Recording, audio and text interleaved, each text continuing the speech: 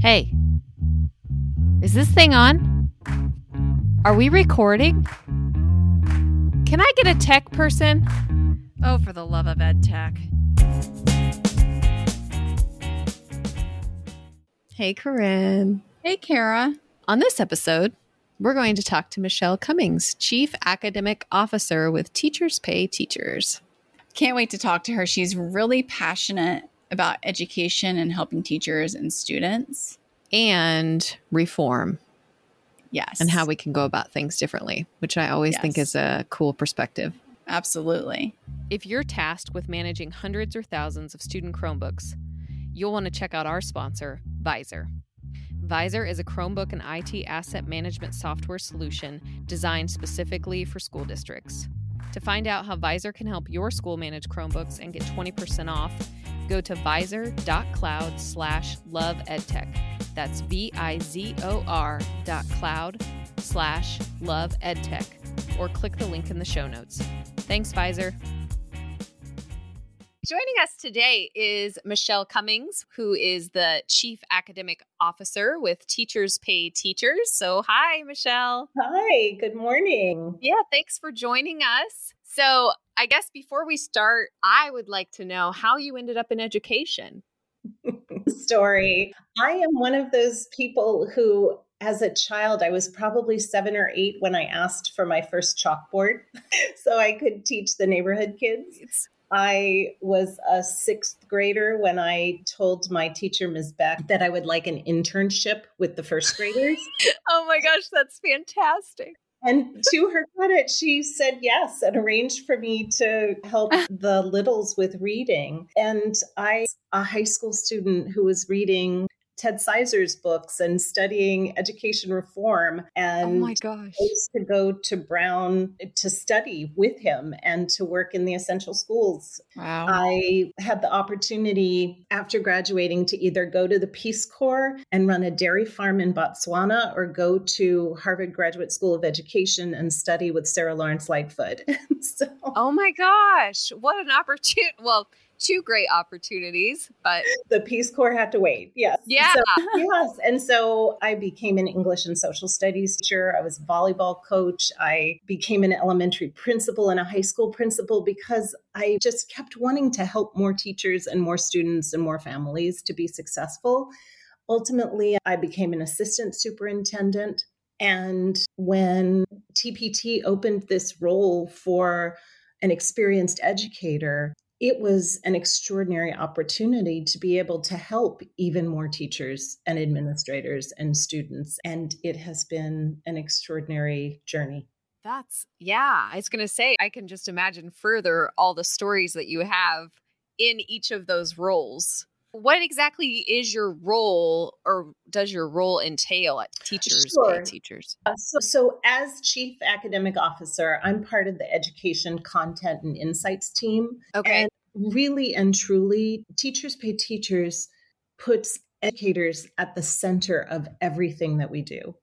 I get to spend time with teacher authors and educators all around the world. And we collaborate across the company to make sure that educators' needs and their perspectives, as well as research on instructional practices and education topics, are all infused into every aspect of TPT. It's extraordinary. You know, in my role in education, I had an opportunity to see the TPT movement as it began. And I really saw the way that it inspired teachers to engage students in new and innovative ways. And so we hear every day at TPT about the impact that it's had, just as you said, you know, you appreciate TPT in your careers as teachers. And so to be a part of this dedicated and creative team, they genuinely honor teachers and administrators and are committed to solving problems for them. And so many of the TPTers that I work with are also former teachers and principals. So it's a great company to work with. So how do you think that the pandemic accelerated the need for these types Yeah. I mean, do you have thoughts on that? How long do you have? A long time. Well, and too, Corinne, we're curious too, like what the trends that you've seen. So let's talk about the digital transformation in education. Mm-hmm. We've been in education long enough that technology integration used to be optional. Mm-hmm. It was early adopters and teachers who were always looking for something new, who were testing out and experimenting with tech tools. The pandemic changed that, right? In 2019, having a learning management system was optional. Attending professional development on how to use ed tech tools to engage students was optional. All of a sudden, this extraordinary emergency, this public health crisis, caused an immense acceleration in education as far as tech integration is concerned. So overnight, in the middle of March, districts are scrambling to get one-to-one devices out to students, creating these extraordinary partnerships with companies to make that happen, bridging the digital divide and creating greater equity within their communities. And teachers are working heroically under impossible conditions to learn how to use tech tools, to build up their LMS, to learn how to reach and teach children virtually. And that happened. And it's extraordinary. And you think about the collective wisdom that it took to get there quickly, and it fills me with hope and inspiration because we see what's possible. We see what's possible with our teacher authors. I was awed by the way that they stepped up in this crisis. They were providing video tutorials, guest teaching opportunities on Zoom and on YouTube. Speech language pathologists were teaching each other how to do virtual exams and assessments. And this TPT community stepped up to provide these innovative and really meaningful new strategies for reaching and teaching students when they had to learn at a distance. Yeah. It really is miraculous. It is. You think about your role as teacher librarians. I don't think that I shared with you how important teacher librarians have been in my career. And I do just want to have a moment to honor that role because library media centers have been not just the hearth and the welcoming place to connect students with books and literature, but the tech hub of schools. Mm-hmm.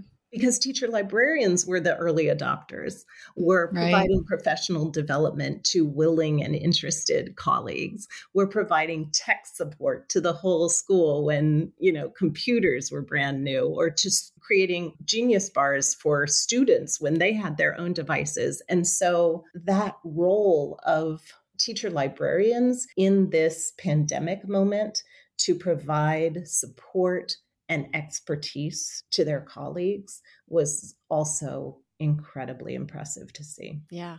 And Corinne and I talk about this all the time, but it's disappearing in some areas. Let's preface it with that. In some areas, it's a disappearing role. Yeah. Even around here, there used to be a library media program at one of our local universities. It's no longer. There's no jobs. And it's unfortunate, because they add a lot of value. Were we just talking about this morning, Kara? I feel like we were literally just talking about this, that even schools that had amazing librarians that were doing amazing things and really added that value and impacted both teachers and students in a really positive way, even those schools around here are starting to, or have already eliminated those positions. And it's sad for everybody. Yeah. It is. When I was a child, I grew up in New Orleans. My mom had a bookstore. And so the world, you think about the early days of libraries and the role that teacher librarians played in expanding children's horizon.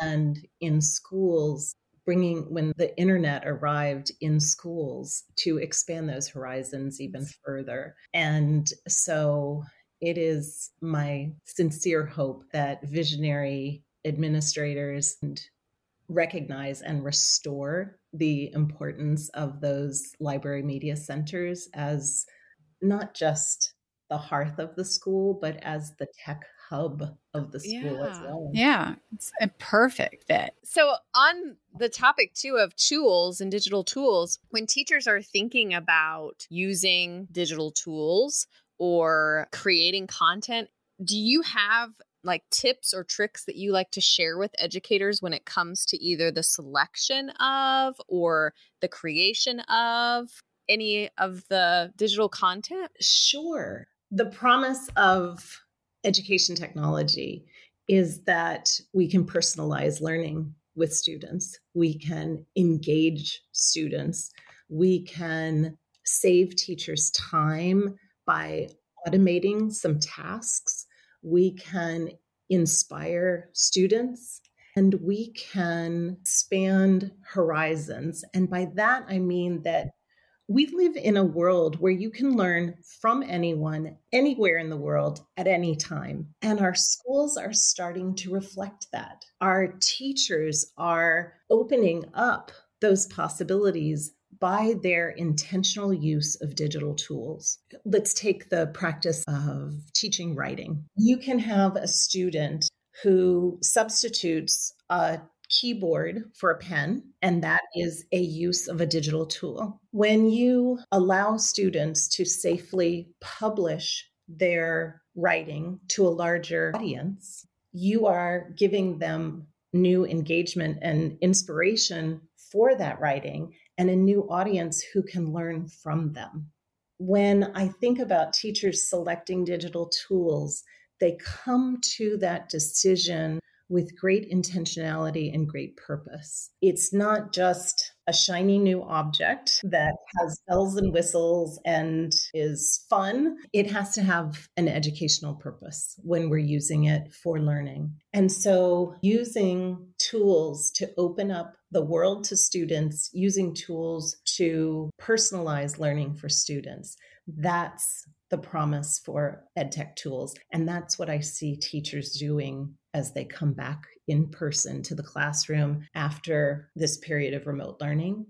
They're looking for ways to blend technology that was adopted so widely during the pandemic and adapt it to in-person learning.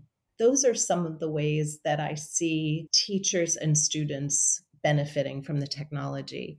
And one really great piece of news from a recent survey was that we found that 78% of teachers said that they felt confident using digital tools to engage students in learning.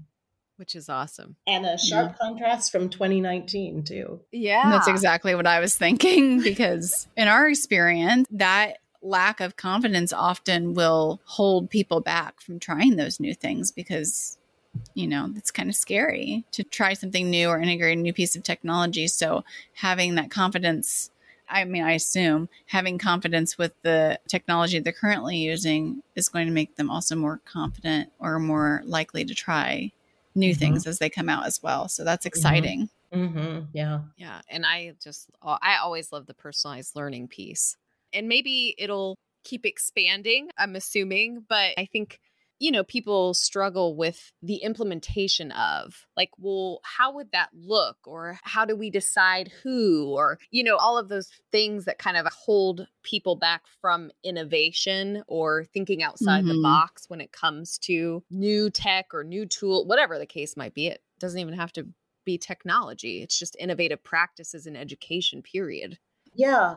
But all of this extraordinary growth in instructional practices has occurred under extraordinary strain, right? And so burnout is real. Yeah, we're seeing it for sure. I think that all of this innovation has occurred during a period of extraordinary stress and strain on educators, on teachers and administrators and support staff. It is really awe-inspiring to me. And I wanted to share with you, I mentioned our survey data. Because we serve 85% of teachers in the United States, we're able to survey teachers and get a pulse on the state of education. And so we've started publishing state of education reports every 3 months that look at not just the concerns that teachers have, but what is working in education. So it is our belief that if we amplify the voices of teachers and if we share data with teachers and administrators, that everyone will benefit from this collective wisdom and get smarter faster, right? Just so that we can say, oh, this is what's working in this school district. What if I tried it and modified it for my students and got great results as well? And so in the most recent State of Education report, we're finding that more than half of teachers are considering a job-related change. Only 16% of teachers that we surveyed said that they would recommend the profession. That's extraordinary. And so we are going to need to look at what's working.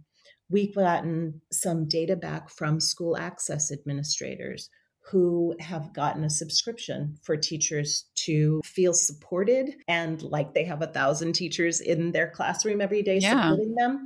And they are reporting that teachers feel a greater connectedness to school. One of the administrators, a principal in California, said to me that he's not experiencing a teacher shortage. He's an administrator who engages teachers in decision-making, who listens to teachers and hears what their needs are and supports them in getting what they and their students need. And so that's very exciting.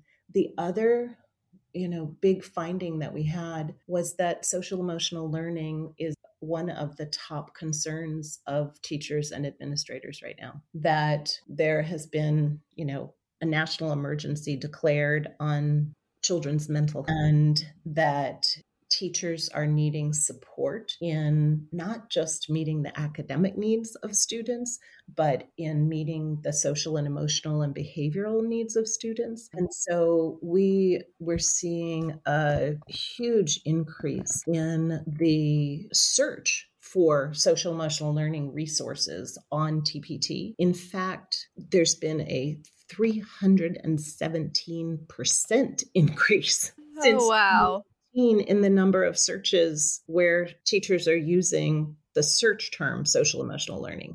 And so with that as a concern, they're also telling us what's working in their schools and what the practices are. And so those teachers who are finding that they have resources, they have professional development to implement those resources, they have support staff in the way of additional social workers or school counselors, that they have school administrators who are concerned about their staff's social and emotional well-being. And those are some of the key promising strategies that are actually helping teachers to support students in their social emotional growth. Yeah, well, and I think that just you talking about support, I think that's overall just a huge word, because oftentimes either they don't feel supported, and it's across the board. It could be administrators, it could be teachers, it could be students, etc. They don't feel supported, or they don't know there is support, kind of thing. Right. So I can see how just having that community that you were talking about, just how vital that is to not only change the idea of educational change or success, but just even keeping teachers. So, and that's, I mean, it seems like such a simple concept, but at the same time, it's not always easy. You know what I mean? Developing like kind of a community. Absolutely true. Burnout is real, not just for teachers, but also among administrators who are exhausted from leading their communities through these crises. And so we believe that community is a huge support to reduce burnout. And not only that, to banish isolation, to restore joy and wellness to the education profession. And so Teachers Pay Teachers is working on building some community for administrators as well.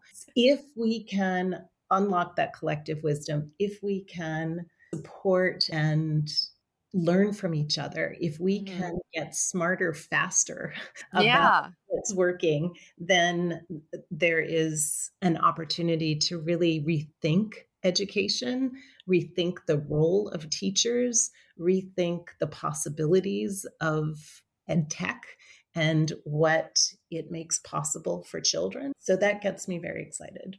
Yeah, I know. Because I think also too, sometimes in schools or whatever educational setting there is, your fire, it's like you start with a fire and then it keeps getting tapped. And then over time, because you're not around necessarily people that share your enthusiasm or that are okay with the way it is. And that's part of that burnout piece. It's like over time, that flame kind of dwindles away. And then before you know it, you're just kind of like, how am I here? Because you don't have that kind of camaraderie of like-minded connectedness, I guess, is what it is, because I always like, it's refreshing to talk to people that are excited still. It like breathes new life, Yeah. We went into education to change the world. We went into education to optimize learning for children and change the trajectory of lives in a good way, right? To be able to facilitate and guide learning with young people is an honor and a privilege and can be an incredibly joyful experience. Right now, we have a lot of work to do to uplift and honor teachers. Mm-hmm. That is meaningful support to retain teachers, to recruit teachers, but even more to inspire young people to learn and grow. Thank you for letting me share my excitement about what this incredible company is doing for teachers and administrators. Oh yeah, anytime. How do you feel that personalized learning could build confidence? I see personalized learning as a way to connect students' interests and their rate and level of learning with the world of ideas. Yeah. And so in a personalizing learning and in differentiating learning for students, teachers are able to look at where a student needs to build a bridge for lagging skills and where their curiosity drives them to learn and to explore in a more sophisticated way. And so I see digital tools providing the opportunity to bring this entire world of ideas to a student and match it with their interests and make sure that the materials are at their reading level and that the way they're being asked to demonstrate their learning is appropriate to what they know and can do in a particular subject area. What would you add to that? Yeah, well, because what I'm thinking as you're speaking is like, I used to ask my kids all the time, like, what do you wonder about? And they would be like, nothing. Wait, no. I wonder all the time and I'm an adult. Like, I will be driving down the road and see a billboard and say, oh, I wonder what that is. Oh, I wonder why that is the way it is. Like, what do you wonder about? And then from that, I mean, it's kind of like the world is their oyster in a way, because it's like you can connect so many things. Things don't have to be in isolation. Right. Yes. And to topics that they're curious about. Yeah. My father used to say to us, you know who I met today? I met Mr. Wonder. And he was wondering about the water cycle and why it rains, or yes. Yeah. And teachers have the ability to create that sense of wonder and that ability for students to pursue their burning questions as part of the curriculum in a way that is standards aligned, that is differentiated and engaging. And it is really complex work. But I also think that digital tools are helping us to fine tune that process and streamline that process so that it will be more of a reality in classrooms. Yeah, because it isn't a small undertaking and it doesn't just happen tomorrow, but you have to start somewhere. Mm-hmm. And really it can start with that question. Thanks for listening to our For the Love of EdTech podcast. We hope you enjoyed our conversation today and learned something you can use with your own students. You can find the show notes, resources, and more at www.fortheloveofedtech.org. For Love of EdTech is produced by SOIDA, the Southwestern Ohio Instructional Technology Association, in partnership with Think TV and CET, the local PBS stations in Dayton and Cincinnati.